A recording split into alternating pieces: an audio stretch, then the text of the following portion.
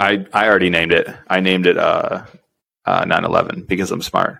And now we told everybody now that we were just recording the 9/11 episode. So there you go. Hopefully you guys already checked that out. Maybe it's released, maybe it's not. It's gonna be weird because that was the exact amount of time that I can be serious about something, and now I have like ideas in my head of things to talk about that are like loosely related, but I want to make fun of. So that's awesome. Well, this is the edition of Aaron and Trent Show. Welcome back, everybody. I don't know what edition this is. I think it's like 5 or 6, but it's just Trent and I here on this beautiful morning when we're recording. And we did just record the 9/11 episode, and we were a little bit more serious on that one, but I don't intend to be serious here. We are going to answer a bunch of your questions. We put out an Instagram story last night that just said, hey, if you got questions, we'll hit them up. So we'll cover those, and we'll pretend like we haven't gotten any of them before. We'll answer them just with. Yeah, Aaron just put those out. I was asleep. I woke up to a bunch of messages, and really what I want to talk about is things that I judge people for that I think that I was wrong about. But we can move on to the questions. It's fine. Oh, send it. Let's go. All right. So things that I've come around on is the bracelets, right? The KIA bracelets. Okay, here we go. Send it. Really. So like things that used to bother me is everybody that would wear those. Like, so like I would know someone that passed, and then I would know people that like knew a person that knew that person or was loosely associated with an organization that would put that on their wrist. And that used to bother me, but it doesn't anymore because why did it bother kind of a grown up? Because I'm in my own head too much. I'll be like, I don't know if I knew that person well enough to wear a bracelet. Also, I'm never going to forget about that person. It's just not my thing. Okay. Yeah, I don't know why I used to let it bother me, but it used to. And now I'm just like, hey, man, whatever you got to do to feel connected and to remember people and whatever, you know. But I used to do that with all things symbology, right? Yeah. So if you had an angel, if you had, you know, the PJ Flash, if you had, you know, any of those things, right, I immediately would challenge you on it, right? And I would get so mad. I get so like if you implied that you were cooler than you were, or if you said something, I'd be the first one to get into like an altercation. I could not care less anymore. You want to wear a shirt with a big old angel on it and be like, that others may live and PJs are awesome and I might be a PJ. I'm like, sweet. Where do you work? Are you a guard guy? Oh no, fine. I don't care. Like you shouldn't be able to be a poser. You shouldn't get things from claiming that you did things that you shouldn't. But I don't know. That's one of those things that evolved for me too, that I'm just like, I don't know. Is it really that important? Like sweet shirt. I just don't know if I care. Well, yeah. It's just all kinds of silliness. Like I saw a dude walking out of a store the other day with a tank top on, and I think sleeveless shirts are pretty stupid, but that's just me. And then I thought about it, and I'm like, what? I'm probably just jealous because that dude has like bigger delts than I do. So maybe I should just go to the gym and work on my shoulders, and then maybe I'll fall in love, and the sleeve monster will attack my house, you know? It'll look like it's on a hanger because of your big old traps. You know what I mean? Just bink. Yeah. I mean, as soon as I retire, that's what I'm going to look like anyway. You know, there's indicators. Anyway, go watch more plates, more dates, and you'll understand what I'm talking about.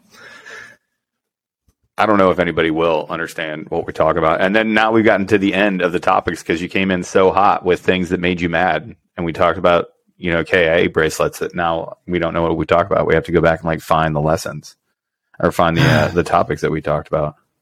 It's just like you, all the stuff, stickers on cars, license plate covers, all the other crap, me judging other military people harsher than I should without understanding that they're not me and they can do whatever they want. And that's fine. I don't care anymore. They can do whatever they want. One of the ideas that I had on the group chat last night to kind of kickstart us here before we hop into questions and stuff is I wanted to revisit. We've been going back during, our chats internally. We've been going back and looking at older topics that we may have recorded beforehand, and we've been talking about doing updates. So one of the things that we saw that I wanted to kind of hit on, failure at ANS, because there's been a bunch of different dynamics that have been rolled into this. Before, in-doc style, if you just got punched in the face and the smoke cleared and you were there, you won.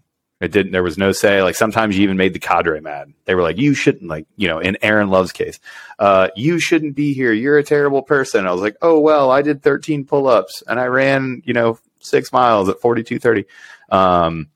But now there's another aspect rolled in here where you can get through ANS, and then they can say, hey, thanks, but unfortunately, no thanks. And that's a big deal. And we've seen enough iterations now that we see how we're judging attributes. We really do have some good output, some good data. So I'm going to open the floor to you because you're the SME. You're the guy that lives, in and around those spaces. So, well, I live in the ivory tower of AATC headquarters.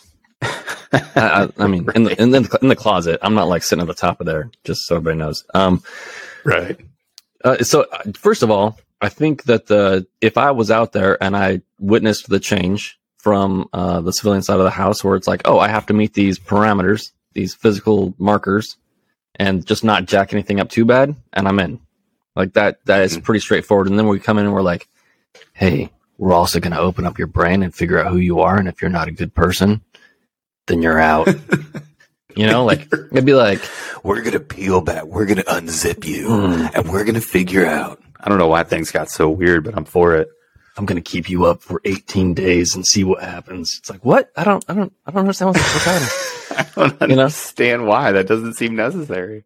And maybe it's because I spend too much time in my head, but that seems like a terrifying prospect to go in there and have a psych doc talk to you and all these other things. But I'll tell you, we understand that the level that we're assessing for is not secret squirrel CIA, despite what you might see out on the Instagrams.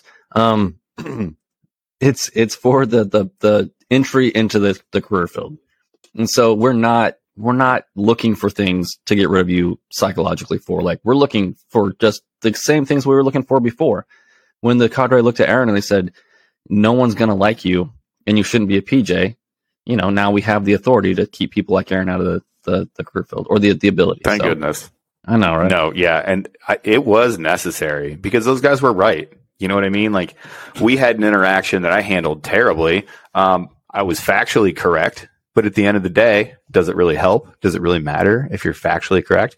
Unless you get support. And these instructors were correct. And now we give our instructors the support to make sure that, more people like me don't get in. Personally, I'm for it. And I wish it was retroactive. I wish they could just tell me, like, Aaron, get out of here. You're done. I'm waiting for someone to take this seriously and be like, Trent thinks that Aaron shouldn't be a PJ. Coming from a guy that went through like the legacy SAUT model. And if you don't know what that is, it wasn't difficult. And here I am talking crap to it. I'm in .grad. But I did get some good data though. And I don't want to talk about this before I forget about it and just start going down the train of ridiculousness. The path of ridiculousness. How could I go on a train? Anyway. I don't know. I was talking to some people out there and we were trying to figure out the physical indicators that we have for success in ANS. Okay. And the thing that we have correlated to success at ANS is, oddly enough, the runtime. So when you think about it, you do have to pick up heavy things, you have to carry things, you have to do all this, but the period of time that you have to do all these things, that you have to be efficient, you have to keep going and going and going. If you don't have that strong aerobic base, then you are going to struggle. Like, you're not doing things once. You're doing things over and over. You're not walking 100 meters with something. You're walking miles with something. And so I think when we did like the IFT, CFT, OFT episode, like if I was someone out there and I was looking at it, I'm like, oh, I only have to do like a 10, 20 mile and a half once. And I have to pass it once, once I get there. And then why would I do cardio after that? That's silly. Like, I can swim. Like, it's not that hard. Having that aerobic base. Do the Taylor Starch thing, build that up, make it huge. It's going to make everything better. It's going to make you more efficient. It's going to keep your mind clear. It's going to allow you to problem solve when you're tired. It's going to allow you to like get less sleep, but still function. So, if you listen to anything from this episode, like, this is my only serious piece of advice, build that aerobic baseline up.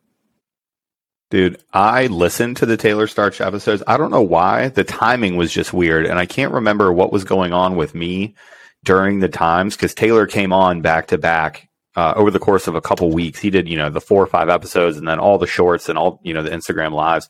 I don't know where I was during that time, but I didn't get a chance to talk to him directly. But I have worked that training into my own personal training. Like I don't do any cardio now less than really an hour. Like, I'm going in today to do my hour of cardio, and it's going to suck it by the end. My heart rate's going to be, nice and high, and I'll be sweaty and whatever else. But really, I'm trying to keep it in that zone 2, zone 3. I put more of those like, I do that probably 2 or 3 times a week, extra training, extra cardio sessions with what I'm doing. It has been the number one best thing that I've put in my training program. I feel so much better in every single scenario. Like I don't really get that winded doing Metcon style workouts. My weightlifting has gone nowhere. My weightlifting is improved. My overall durability, mobility, I just feel better. Like I don't feel nearly as like I have shoulder problems and back problems and all kinds of other stuff. I just had a back injury that I recovered from, and I feel better coming out of it. Like I feel great. I feel really good. And that's because of Taylor Start. So shout out to that training. And it's really wild. Every once in a while, you'll find those things that directly correlate to success. Back in the INDOC model, one of the senior NCOs that worked there, from seeing thousands and thousands and thousands of students, he was like, he figured out that treading directly correlated to your success for WaterCon. So if you can run and you can tread water and you can be efficient in the water at treading water, those two things were like indicators of success for INDOC, for all other things. And it didn't make any sense. And maybe it was just this weird outlier that he identified, this weird blip in the code, but he was totally right. I mean, well, when treading goes from being like the worst possible event, like that stresses you out psychologically and physically, to almost a break time, like it gets hard, and you can make it hard, and you can hand the students stuff and make them do stuff. But I mean, it changes everything, you know. Like if you go for a run and it's not the worst thing that you've ever experienced, and you don't stress out about making it on that run and all these other things, and you just go out there and you perform, then it's easy. And it's almost like a break time. So you need those break times. And we spend more time on our feet doing things and going and going and going. Go ahead. One other thing about it. We used to talk about this all the time, actually, when I was down at the selection course, is people were always trying to make the run time, make it faster, right? Make it lower the time. Because we would see a correlation between like guys that were, 45 seconds to a minute under the requirement. We're like, well, these people are way more successful. And I'm like, well, if you look at all the courses when we all used to have different standards, the same thing applied to every single course, no matter what the time was. I'm like, what we're identifying is people that put in the work on the front end and show up more prepared than what was actually required, being more successful through the pipelines. The time, I'm not saying the time has nothing to do with it, but it has less to do with the time and more to do with that mindset of exceeding the standard and showing up ready to go than it is about the actual time of the run.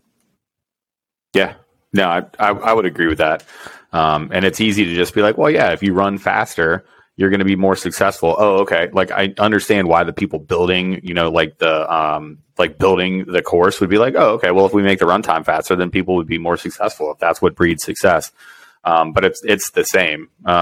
It's the same as what you just said is 100%. That's an indicator that people showed up way ahead of where it is that they should have been, and then they were successful because of it. It wasn't necessarily because of the numbers on the stopwatch when they got finished with whatever distance they were doing. So yeah, well, and we program everything off of those like initial times too. So it's not like if we said everybody has to come in with a mile and a half time of 8 minutes, it's not like we don't change the rest of the run program, because we're like, oh, everybody's running 8 minutes, so now we can start running like 5 minute intervals and all this other stuff.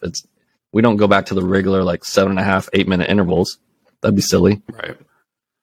All right, everybody, we're going to test out. You're going to come in running 8 minutes, and that's going to be the last mile and a half that we run. Okay. Get out of here.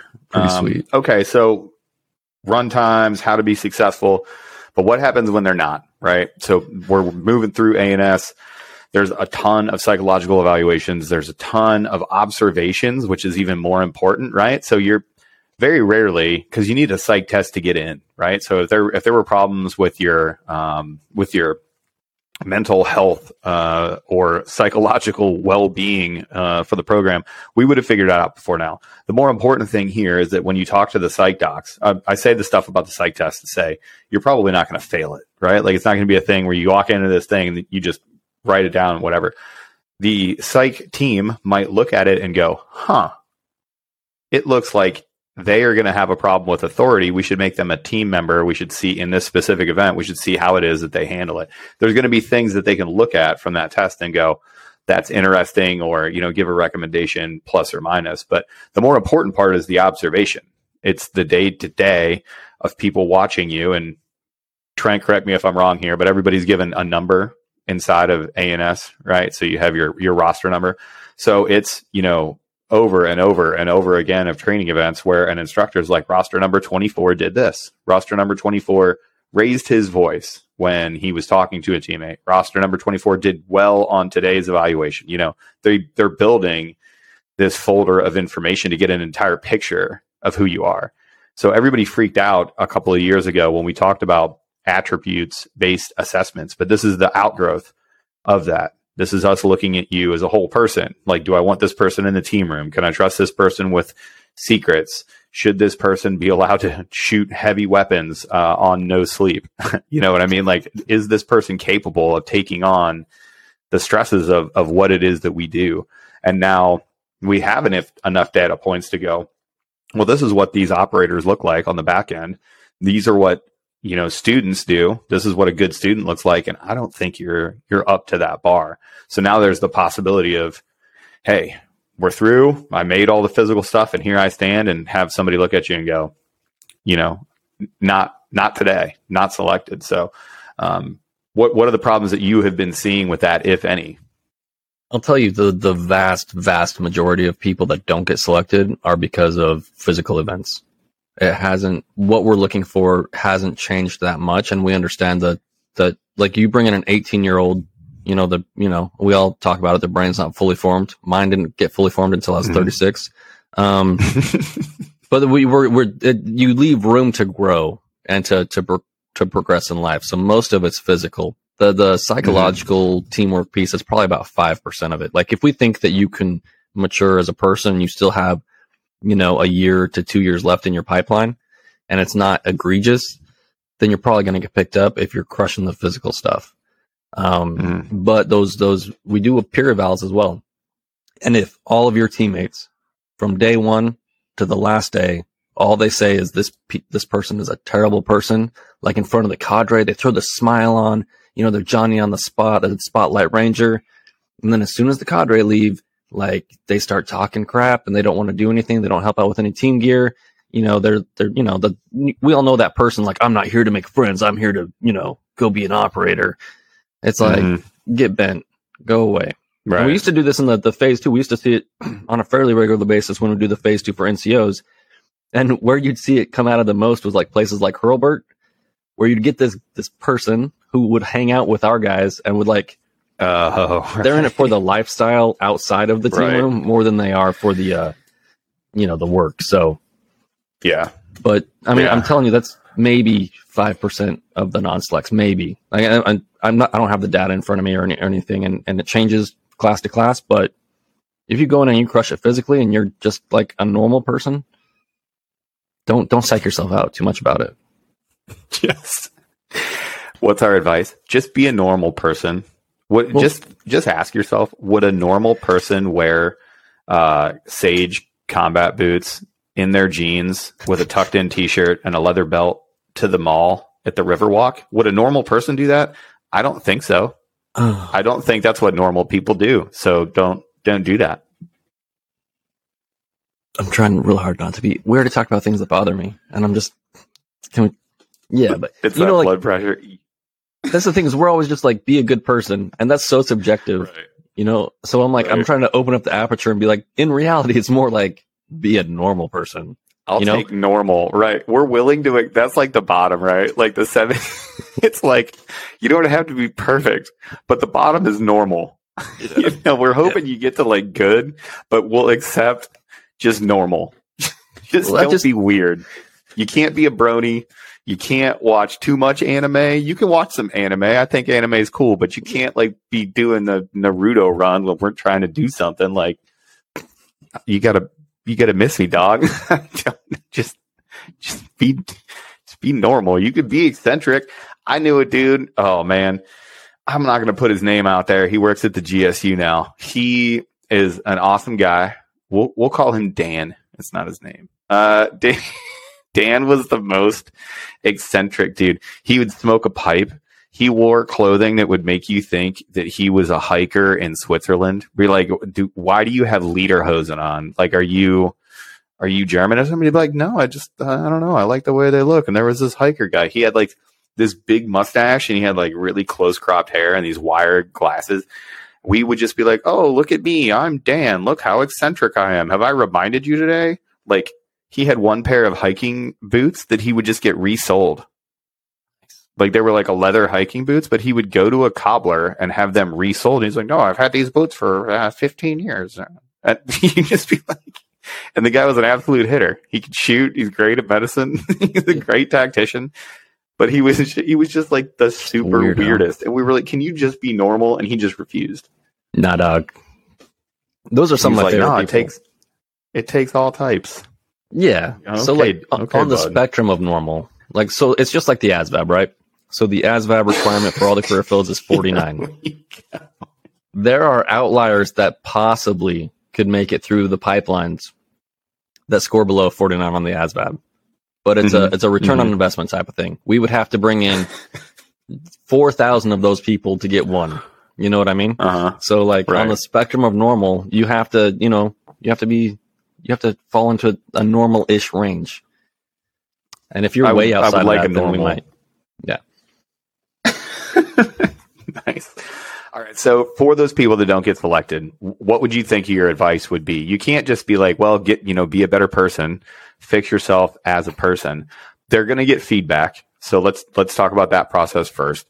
You're not selected for just no reason. They're not like, no, and then, you get out. You're going to get feedback from the team and you're going to have a chance to talk to the team and they're going to flesh that out. Are they given recommendations for how to get better? How does that go? Or, do you even have any knowledge of it? Yeah, it depends on what you're eliminated for, right? So if you're just not strong enough in the water, and understand that everything is on like a pretty accelerated timeline. It's the military. We're not like, hey, like I'm going to work with you for 8 months on your water because you're a good person. It's like, we just don't have time for it. So if your water centric, skill sets are just not there and that's not what you didn't get picked up for, you may have some options. You may, and I want to foot stomp this, you might get the opportunity to go TAC P. Maybe. Like that's happened in the past. But if it's all physical, they're just going to be like, hey man, and like I said too, like we don't have like a pile of instructors that are staring at you being like, I am your instructor for the day for your pipeline and I will give you personal feedback. It's like, hey, you failed here, here, and here. And so like, you need to work on it, like you can't ruck. So I want to say something about going TAC P real quick. Like I don't want to interrupt your flow, but there was a long time where people would go to that and it was like a step down. People were like, oh, that's cool. I guess I couldn't make it as a controller. I'm going to go to TAC P. Holy crap. If you show up to TAC P school, if you show up to the TAC P world and you have that sort of look at you, they are going to grind you to death. They're going to kill you. Like, listen to me when I say it. Man, TAC P is a mature career field that attracts professionals that want to do only TAC P. If you think you're just going to have like some sort of fallback plan to where you're like, well, if I don't get what I want as a PJ or maybe as a controller, I'll just hop over to TAC P. Man, that is not the correct attitude. Like if in the case you don't make it through for whatever reason, like let's say it is water, let's say you wanted to be a PJ and it is the water that just you could not get over it, you couldn't meet the standard, okay, and they offer you to go to TAC P, you had better fight for that number one spot like it is your last shot in the world, because there's a whole bunch of people that train specifically for TAC P. For as much work that you put in to go to assessment and selection for pararescue or special reconnaissance or combat control, as much work as you put in, they put that in for TAC P and they're trying to bury you and you better perform. So let's get our minds right there. Like I always hated that when people, they used to do it with SEER too, back in the INDOC time. No, SEER because the schoolhouses are right. Their tech training is super easy, right? How dare you?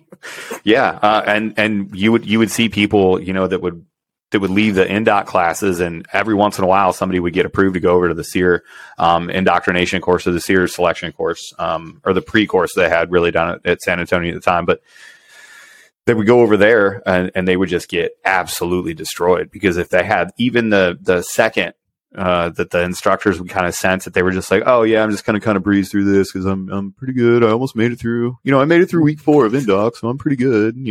Like the instructors would just smash them. So just cautionary tale, everybody. That maybe a different perspective. And now that I've fully interrupted you, Trent, go ahead. What was I talking about? I don't remember. I don't remember. Yeah. So it depends on what you get washed out for. Otherwise, if you're not like there to,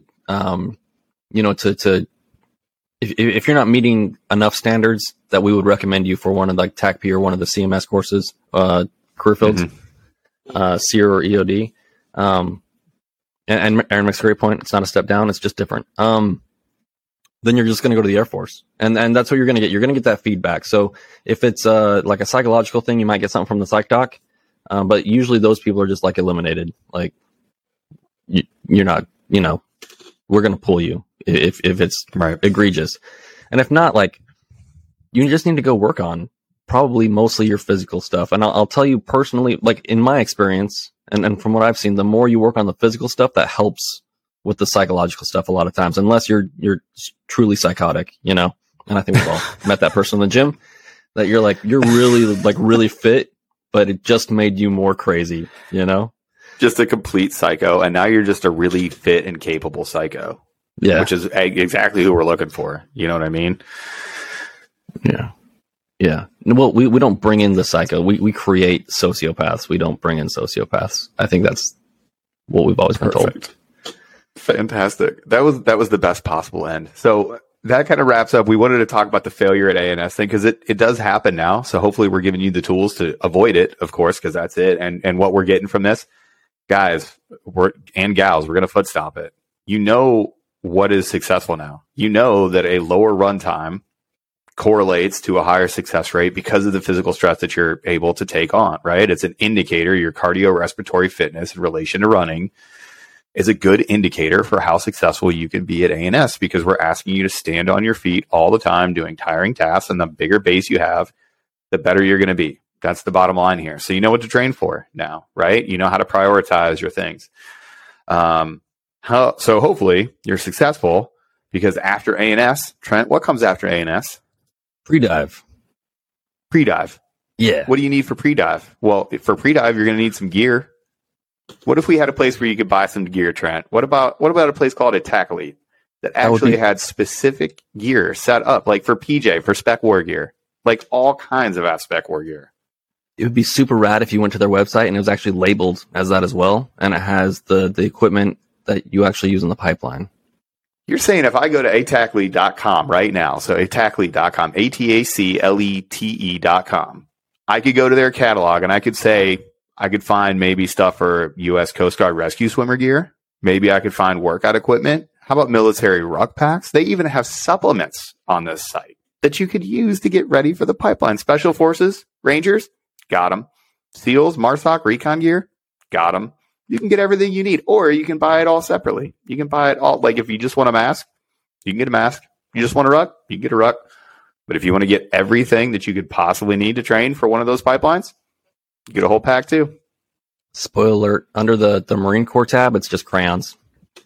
There you go. Oh, damn.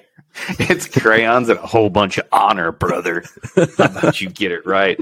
Go to Attacklead, ATACLETE, attacklead.com. Use the code ONESREADY at checkout. You'll actually get a pretty sweet discount, and it really does have all of your training gear. So go check them out, attacklead.com. Use the code ONESREADY at checkout. Get all the training gear you could possibly need to earn each breath and get in this AFSPEC war life. Trent, that was the best ad we've ever done.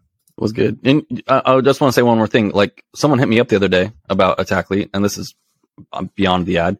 And they were like, hey, like, they're out of my size. So I go over to Attacklead on Instagram. I'm like, hey, bro, when you getting restocked? He's like, next week. We had some things. Small companies have logistical chain problems sometimes, supply chain problems. Mm-hmm. Then I hit the guy up. I'm like, yeah, they'll have your size next week. And he's like, oh my goodness, that's so amazing. But like it might not always be super convenient, but it will be more personal working with some of these smaller vet-owned companies, That's what I really enjoy about it. Yeah. And again, you get to vote with your wallet. I would rather, like, we know the guys that run Attacklead. That's why we're friends. So I would rather, if my friend cuts hair, guess what barber I'm going to? If my friend sells shoes, guess what I'm wearing? You know what I mean? I'd rather do that with my life. So we're going to transition. We're going to talk about some of these frequently asked questions, really the questions from the stickers. We're going to start off with this one because it's apropos. What do y'all think about Kazmat missing weight? He missed by 8 pounds. He missed by 8 pounds. He was supposed to weigh in at 170, weighed 178.5 or something, and was smiling about it. Like, okay, it's terrible. When people miss weight, I think of Tyler Minton all the time. Like, Tyler Minton's athletes don't miss weight. You know why? Because he's a professional. So I can't understand how you say you're a professional. Yeah, his attitude about it was what bothered me the most. And if you put me in front of a bunch of cameras and I know I'm about to be embarrassed, I might project the same attitude. But the physical markers that you typically see, you know, like when you'd see like Jose Aldo go out there trying to make weight back in the day when he wasn't doing it right, like the dude looked like he was about to die. I think, you know, Daniel Cormier almost died a few times and maybe had to grab onto a towel to steady himself to make weight a couple times. I'm not mad at that finesse. That was the most finesse of finesse. And every wrestler, it was like the Leo meme. As soon as he did that, every wrestler was like, oh, I see that. Yeah, no, I love it. DC, don't hurt me. And, but it's just the attitude. And like, then, I don't know, just, you missed weight. You're a professional. This isn't your first fight. You're not fighting in like some humdrum, like little promotion. Like, you're fighting Nate Diaz. And I know my household is buying the pay-per-view because of Nate Diaz. Like, we're huge fans. Like, well, now it's Nate and Tony. Like, now it's Nate and Kukui, which is fire. They should have fought a long time ago. Nate does not care. Kukui does not care. Those boys are going to get at it. And then, Holland now gets Kazmat. How mad are you if you're Kevin Holland? Kazmat is going to kill Kevin Holland to death. He's going to murder kill him. I don't know. It's going to be a mauling, especially since he's not like reeling from cutting weight. Kazmat's just fine. He doesn't care. So I don't know. Holland is one of those guys that after watching like his first fight, I'm like, who is this Jamo? You know, like, who is this dude? Yeah. But every time he goes out there and performs, like, the dude is a performer, and like he does some really unorthodox things. And so, like, I'm not saying he has a great chance to win that fight, but I'm a little excited about it, and I'm also happy that I'm pretty sure Holland will still get half of the purse. You know, I think so. He should get paid for it. I mean, he's stepping up to take that fight, like, especially with Kazmat and what he can be. Like, dude, I'm not mad. Go get paid. All right, go get paid for sure, but don't pay with it for CTE. Please be careful. Love to see y'all talk about prior service members joining and mid-career professionals joining it. Well, we talk about this all the time. We talk about cross trainees coming over, prior service members. I mean, like, I don't know. We covered a whole bunch and people think like there's this magic to it. There's really not. Like, you just go to ANS, dude. You're a prior service Marine, tight. I hope you make it through the pipeline because those dudes are cool. I just had a conversation with one of the special forces dudes yesterday from First Group. So he came over, he was grabbing an ISU story. It doesn't matter. So we were talking, and he was talking about a prior service Marine that works at the 2-1 that was a sniper. And he was like, yeah, this guy is apparently, he was like, it was really awesome having him. They just got back from a trip. And he was like, yeah, it was awesome having him on this trip because he knew, long distance shooting. He's like, he knew that stuff cold. He could instruct that because he had a ton of time doing it. That's like the great story of, okay, cool. He had a prior career and now it's like additive to what he's doing now. You know what it is 99% of the time? Oh, well, back in my time in the Army and the infantry. Okay, I don't care. Nobody cares. It doesn't help you. It doesn't hurt you. It's life experience. Like, you could be a fry cook at McDonald's. Like, that could also, I mean, I could find a way that is also additive to what it is that we do and whatever else. I don't know. Leading people on the fence and demotivating others in SWIC and ANS. Leader's mindset in this situation. I don't know what that means. If you're asking, how do you lead someone that's on the fence that is demotivating others? I think that's what you mean. Like, how do you get them out of it? I'll open this one to you, Trent. How do you lead someone that is demotivated and it's dragging other people down? How do you get that person on your team? Well, do you really want them on your team? That's the first question I would ask. Fantastic answer. I love it. Continue. You gotta, this person needs to make a decision, because they're not making a decision. They're on the fence. They're like, like, I haven't quit yet, but I'm also just going to sit around here and make life miserable for everybody else. So that's when, especially from a peer environment, you have a lot of power. You have a lot of influence with this person to force them to make a decision. Like, dude, you either shut your mouth and you fall in line, or you can go away. Like, it's super easy. Get out. But like, you can't pitter patter around these problems. Like, if this person is actually affecting other people's chances to make it just because they're being a big old pain in the ass, like, get rid of them or make them fall in line. Like, that's it. You know what? That was the biggest lesson that I learned. People ask how my first couple of goes at Indoc and my second goes at Indoc were different. And one of the things that I said was, I really drew a line where I would only help people so far. The first time, I don't know how many times I'd stayed up to, this doesn't sound late, to 10 or 11 o'clock. That's late when you have to wake up at 4 to start your day. But, staying up till 10, 11 o'clock at night, having these heart-to-heart conversations about dudes that they're doing it for their mom, but they don't think they can go on any further. And then they were thinking about quitting the next day and all this other stuff. And we'd be like, no, man, you got to whatever. The second time when I went back, somebody would bring me that sort of problem. They'd be like, I just don't know if I want to be here. I'd be like, yeah, you need to figure that out, but you got to get out of our way. There's a bunch of people that know that they want to be here. So you need to either get on this train and we'll help you, or you need to get out of the way. If you're thinking about quitting, hey, that sucks, man. Like, I would never close my door as the NCOIC of my Indoc team. Like, I would never turn somebody away if they need help. But I'd be like, y'all, it's 7:30. I'm trying to lay down and go to bed right now. If y'all got things that you need to talk about, you hit me up at dinner. You got 3 hours in between when we get off training for the day and when I'm going to bed. You got 3 hours, homie. You got something that you need that's not an emergency, you better hit it up before 7:30 because I'm going to bed. If you don't think you want to be here, I don't know. Maybe you shouldn't be here. And that was a tough thing to say, but that's a really good answer. I'm glad that you answered the question that way, mainly because I agree. So therefore, it's awesome. Noise reduction techniques and carrying gear. I'd say go to Grand Thumb. Counting Coup Tactical and Spiritus Systems is doing some awesome stuff for Recce. Recce is so hot right now. But check out Grand Thumb. Check out Counting Coup Tactical, Fred, Spiritus Systems. Those guys are crushing it. They know way better than I do. I won't even pretend to know. Would you like to say anything special? Or just because they're also awesome.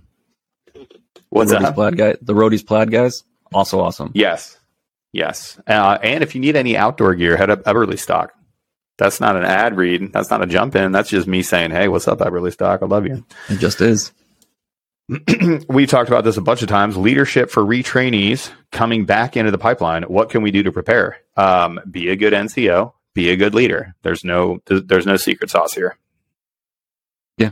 And it's just like what we said earlier. The biggest thing that you're going to run into, and I would tell retrainees and older guys at SWIC this thing. I'm like, the biggest challenge you're going to have here are the younger people that have a hard time dealing with confrontation, whether it's their home life or here, and then also putting that into words, so like they're still trying to figure it out and identify what's wrong with them and work those things out and mature and all these other things and ask a jabillion stupid questions.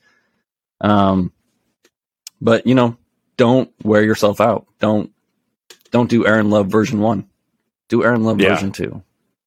Right. Well, my one of my mentors, one of the people that I work for, he's a girl. I got to get him on here. He does listen to the podcast. So FR, if you're listening, what's up, sir?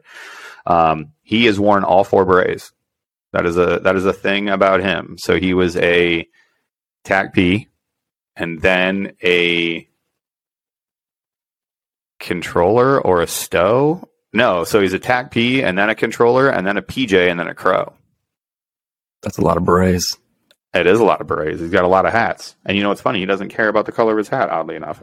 So anyway, I'll have to go back and look at that. I don't want to stolen valor on behalf of FR, but I believe that's the progression. Anyway, I totally lost my train of thought now that I was talking about. He was your mentor about leadership as a retraining in the pipeline.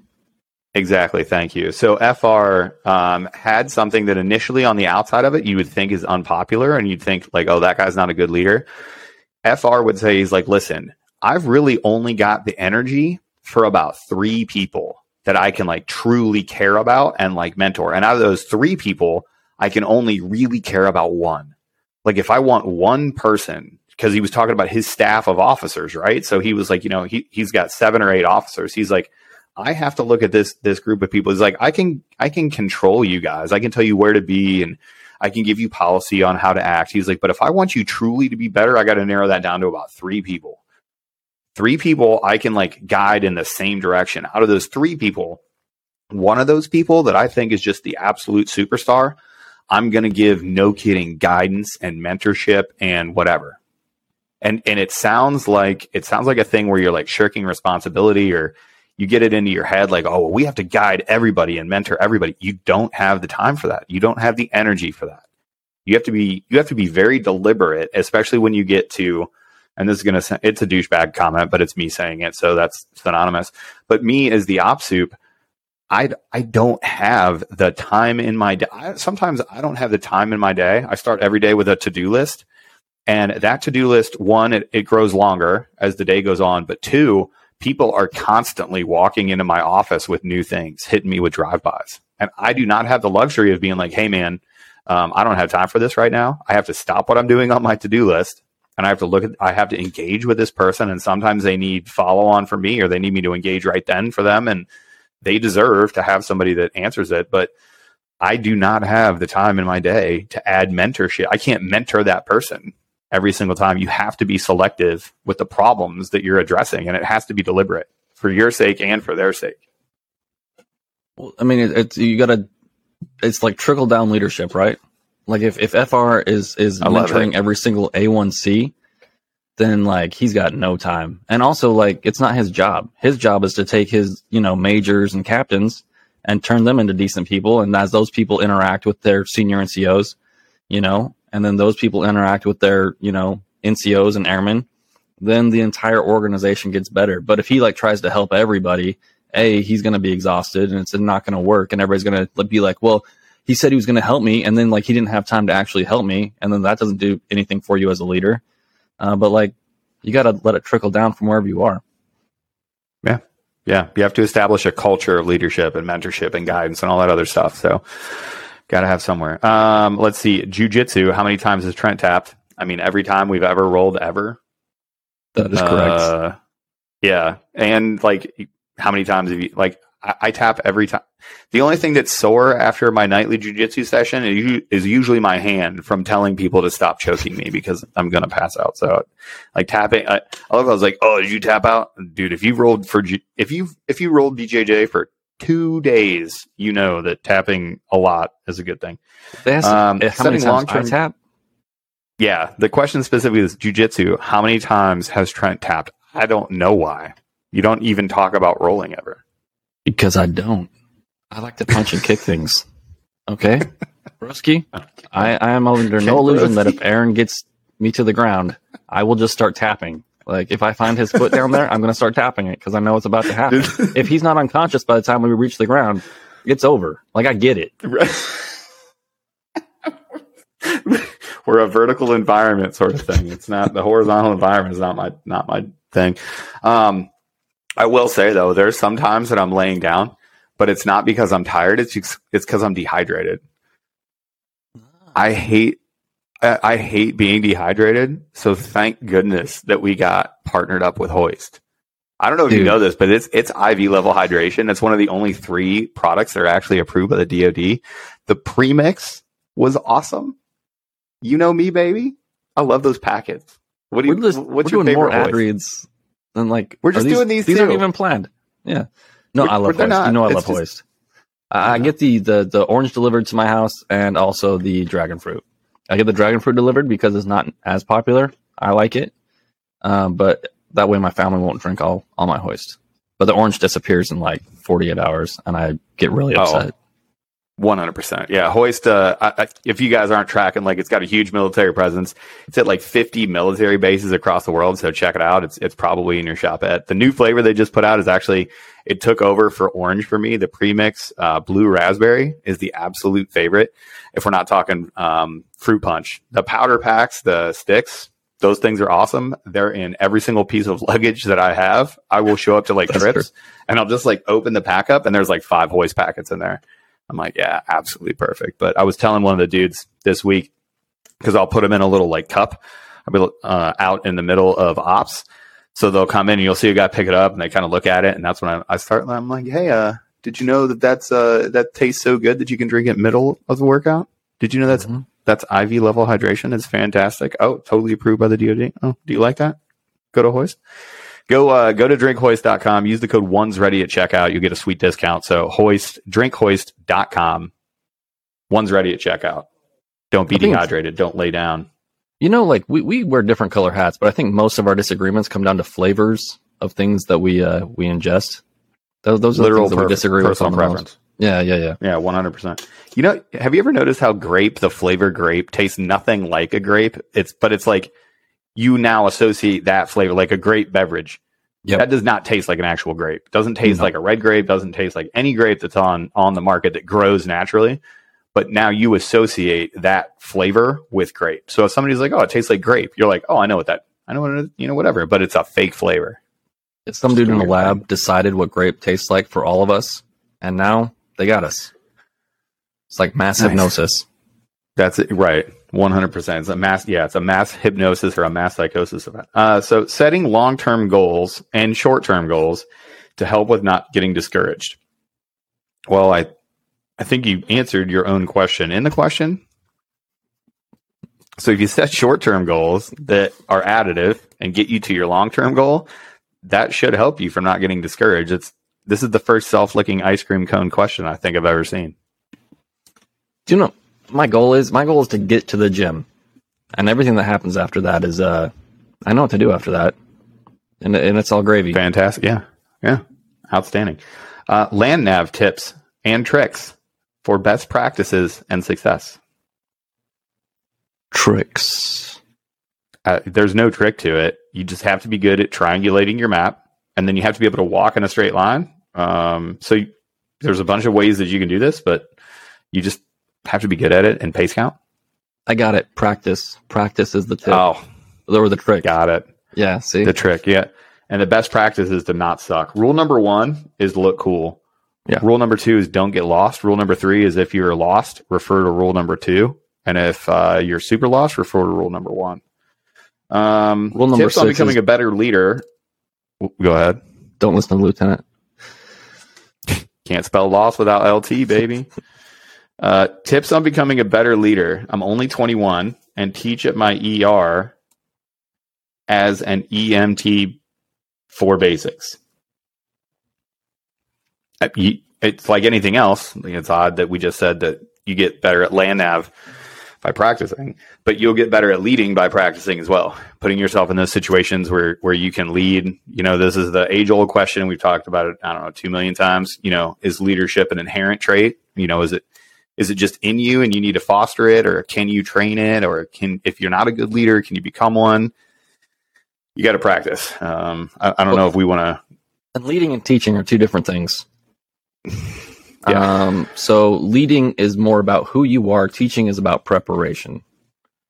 So leading, you have to know who you are and what your goals are, and work through your leadership process through that algorithm of who you are and how you lead. But teaching is a preparation. If you show up and you're not prepared, you're not going to be a good teacher. Yeah, for sure. I had a really, really close friend that used to say that leadership is tricking other people into being their best selves. And I love that statement. Like, a true leader tricks you into being your best self without you knowing it. Negotiating new ideas, improvements to leaders and followers versus imposing. We got to work on your question asking skills, guys and gals. Like these are not how questions are. There's no question mark. There's not a lot of verbs. So what I think this question is getting after, how do you get new ideas and improvements out there to your followers and you don't want to impose your idea on people. You don't want to be directive and top down. You want to get your ideas out there in a way that they're accepted by your followers, and how to get those ideas to your leaders and have them listen. Well, I just made that up. I don't know. Yeah, no, I think that's what they're saying. First of all, if you and all the people around you think that this change needs to happen because you've socialized it amongst them, you've taken in all the input, and you've proven you're an expert in whatever you're doing, and you've proven that this is a better process, you have two choices. You can either try to get your leadership to get on board, or you can just execute, and then you can just make the change. Yeah. Fantastic. There's a thing on base where they have NCOs that come in, so like junior E5s, and they have senior NCOs come in, and we talk about, different topics, right? And I was talking about organizational change, and somebody was like, well, what happens if, there's an idea, the whole shift wants to do it, the shift supervisor says the weekend is like, well, I need to talk to the boss about it, but it's something we can make at our level. What do you suggest we do? And I'm like, just make the change. Just go do it. Is it better? Is it going to have immediate better output? And they were like, yep. I'm like, just go do it. They're like, well, but nobody said that we could. I was like, well, no one said you couldn't either. So if you just start doing it and it's better, then it won't be denied. Like if you sit there and talk about it all day, like see work, do work. If you see a problem, go fix the problem. And then you can fill everybody in on what you did later. Obviously, there are backstops to this. You can't spend money without your boss approving it. It can't be dumb, illegal, immoral, or unethical. Like, okay, got it. But outside of that, if it's a good idea and you're taking the initiative, you'll be right 99 times out of 100. You might miss every once in a while. You might need to, get a little wrist slap. Like, hey, everybody needs a talking to here and there. And I can almost guarantee the last guidance that you got from like your leaders up the chain of command was get the job done. And if that's the last guidance you got, then just go get the job done. Yeah. I try to tell my people this all the time, and it's because I'm lazy, not because I think I'm a good leader, but I am a what guy. I am not a how guy. I'm telling you what I want. Go do this. This is the effect that I want, right? I want a briefing from finance for everybody in the unit so that we don't have to go over to finance in ones and twos before this deployment. I want them to come over here and I want them to do all the financial stuff in our building. And the person that I had that was running this event started to be like, well, do you want him to come over? I'm like, that's what I want during this week. That's what I want. Just make it happen. And they're like, should I come back to you for? I was like, nope. Just tell me when it's scheduled. That's it. I don't care about how this gets done. I want it to get done, and that's what I want. That's it. So once a task becomes your own, even the person that gave you that task is now the person that you're going to direct. So, like when finance shows up, like you're not going and being like every 5 minutes, like, hey, senior love, like, can we do this? Blah, blah, blah. It's like, hey, senior, finance is going to be here at this time in this room. Be there. Because as I was talking about earlier, on the revolving door that is my office, I don't have 10 minutes for this talk. This is a $2 conversation. So just hit me with a bottom line up front. Let's both get back to what we're doing. Now, the other nuance to this, and I do like it, is, that's what you do to leadership. Sometimes you just have to seize the initiative. You have to act without orders within your lane and within your scope and just go do. So the real nuance here, though, is, so let's say you have a great idea and you're in a position of leadership and you don't want to direct it. So how do you get your followers? How do you make that organizational change without being directive? Well, obviously I have opinions, and I'm trying real hard to get these out. You have to make sure it's a good idea. So as an organizational leader, if the organization is fairly large, then you need to go around to all your people and say you have this idea like that's growing in your head. I'm going to go around to the head of every department in my building, and talk to them about their problems and all these other things. And my idea is probably going to change as I receive input from everybody. And then I'm going to call everybody together after I've talked to everybody individually. And then I'm going to be like, hey, I want to institute this change, and this is how it benefits everybody here. Or I'm thinking about making this change. And this is how we're thinking about rolling it out. And this is how we've talked to everybody, not necessarily about the idea, but then it's like, hey, if we do this, we're going to benefit everybody, and we're going to basically do your homework and make it good for everybody else, but you may not know if it's a great idea until you do that. Sorry. Right. Well, no. And I want to clarify something. It might not be the best for everybody. It might be the best for most people, or it might be the best possible out of a bunch of bad scenarios. It might be the best bad scenario that you can pick as well. So I'll ask, what do you do? How do you approach it when you have, let's say there's, let's put this in A&S, right? Because this really came from somebody that's looking to go into these early leadership positions and, getting people to follow them and stuff. So let's say that you got a couple people that aren't in line with you. You're there at ANS, you have this idea, you're the leader, or you're in a leadership position, and you say, hey, I want to do this thing. I think it's going to be the best for most people. And there are a couple people that are just not cool. Do you need 100% consensus to move forward with your plan? No. And so if you have bad news, how do you get those people on board? You tell them this is what we're doing. But you have to also, usually if you have like the naysayers or the boo-hooers or whatever, like they just want to be heard. It's more about being heard and being understood than it is about them actually not wanting to jump on board. And so sometimes you just have to be like, hey, I understand that this is not what you want to do. I understand that this is going to affect you in this way, X, Y, and Z, but this is what the team is doing. And if we don't execute as a team, then we're all going to get crushed. So, yeah. And you just got to give them an opportunity to talk sometimes. But like, if you've done that 2 or 3 times and they're just not getting on board anyway, then like we said earlier, like they have 2 choices to make. They can get on board or they can get left behind.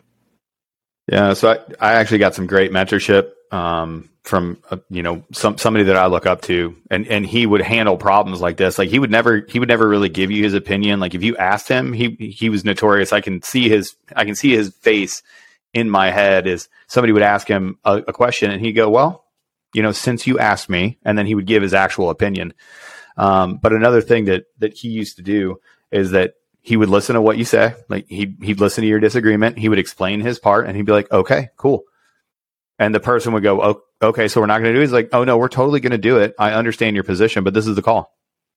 And like the person would look at him and be like, well, but I disagreed. And he was like, yeah, but it's my call and we're going to do it. So I understand. And I'm always here to talk about it, but this is what we're going to do. We just got to press forward. This, one of the career field managers in the PJ community said something to the effect one time he said, I'd prefer consensus, but if you make me make this call, I will not ask for your consent. I'll do what I need to do. I'd like to get everybody on board, but if not, we're going to make a call. So, say what you got to say, like get the information out there and we're going to go forward. I thought that was always pretty valuable. Yeah. Yeah. I mean, let's see, outside of the military, what are ways we can still serve our country and our community?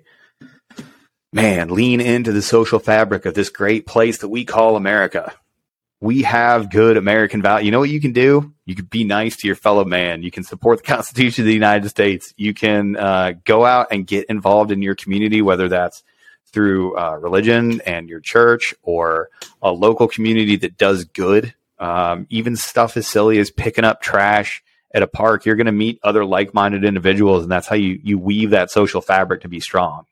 I don't know, maybe have some kids. I know I'm going to get labeled as an extremist here, but like maybe have a family, maybe have a strong family unit, maybe find other strong family units that you can be friends with. And I don't know, maybe get a compound together. Trent and I are looking for land right now, baby. We're looking for forever homes, dog. Like I know it's cliche and extreme at the same time in this weird world that we live, but like, man, what it feels good to live a good, honest life. Like go serve your country, go serve your community in that way. And if you want to get into civil service, like we need good policemen, we need good firemen, we need good dispatchers, we need good, dare I say, government employees, regardless of how I feel for that. But there are ways that you can serve your community honorably, just as a citizen of the United States. There's a pride in being a citizen of the United States and being an American. Yeah, I would say don't get caught up in the fringes and this nonsense like America that has no culture or whatever. That's BS. The culture of America is respect and hard work and making stuff happen and making the world a better place. So there are obviously outliers. Just don't get caught up in all the noise. And make your sphere of influence as good as you can make it, and impact people in a positive way. It's pretty simple stuff. Yeah. It's just a random thing that I was thinking of as you were finishing up there, but it's the meme of the 2 guys that are, kind of out in the wilderness and they can see the city off in the distance. They're like, you ever think about what goes on in the city? And the guy's like, nope, no, I don't. Like, what if you just put your phone down? And what if you just didn't pay attention to the news for a day? I bet that you'd want to be a little bit more involved in your community. You know what I mean? Yeah. So there you go. The country is built on individuals. So the better you are, the better the country is. So There you go. Amen. Go to the gym, drink some extra water. Did you drink your water? Do you hydrate? Hydrate. All right. So changes coming to Special Warfare as far as TACP is concerned. Mission change, goals, 2030, yada, yada, yada. Listen, the entire mission is changing. We've talked about this ad nauseum. Captain Todd Duquette just dropped today. We've got a ton of TACP content. The LSCO environment, the large scale contingency operations environment, and DTAC environment, so declared theater of armed conflict environments. Like, we're doing all those things right now. The mission set is changing everywhere for everybody. We're downsizing. The ops tempo isn't slowing down. We were told it was going to be like, oh, it's going to be slower. No, we're just doing different stuff at the same speed. We're doing we have a robust training plan that we're getting after. We have robust things that we're trying to, really hard problems that we're trying to solve. And TACP is no different. So, we've talked about the changes coming a million times. We, kind of open up talking about where we're going as a community and all these other things. But I'm not sure kind of how much more we can talk about the changes, because it's just going to continue to change. Like, it changed when we went into GWAT too, to bring it all the way back to what we were talking about. Seems like hours ago, because it was. There's things change then as well, and we're going to see how things change now for TACP with their inclusion in the RQSs. And is that going to stay? Are we going to move to different? Are we going to get rid of groups and go to wings? That could change how TACP employs. Is there going to be another large armed conflict that we're going to have to go do? That could change things as well. You just got to take it day by day and be seaweed. Just like the country, the community is built on individuals, and the more capable you are, the more flexible you're going to be. So whatever change comes down the pipe, you're going to be able to flex to it and move towards whatever goals we're moving towards. So I wouldn't worry too much about it. Worry about you. Yeah. Worry about being good. And that way, when the time comes, that we're capable and flexible enough to get after whatever mission set comes down. Seems like a good place to end, Trent.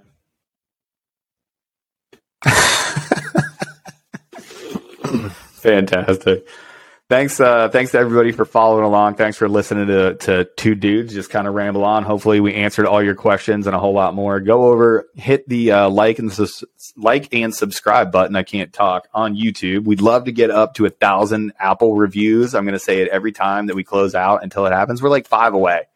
It's a silly number. I don't think it does anything. It's not like we're going to get like a plaque from Apple or anything. I just think it'd be cool to have 1,000 5-star reviews. So they don't deliver. Go leave us a review. Money if we get 5-star reviews, like 1,000 of them. I'm hoping. This is a total aside, but when I was at JT's house, and I saw their 100,000K subscriber thing on YouTube, I almost wanted to take a picture with it. I was like, I want that plaque. We got work to do. Go subscribe. Share the channel with a friend. I want one of those sweet 100,000 subscriber plaques. Never getting that thing. But seriously, thanks for all the support. Go check us out on onesready.com. You can check the shop out. You can buy some merch. We're constantly refreshing the merch and getting that out there. And then check out all of our partners. We talked about Attack Lead. We talked about Hoist. Go check out all of our partners on onesready.com. Hit us up in the DMs. Ask us any questions you want. Make fun of us all you want. Believe me, we're used to it. Appreciate everybody. Have a good time.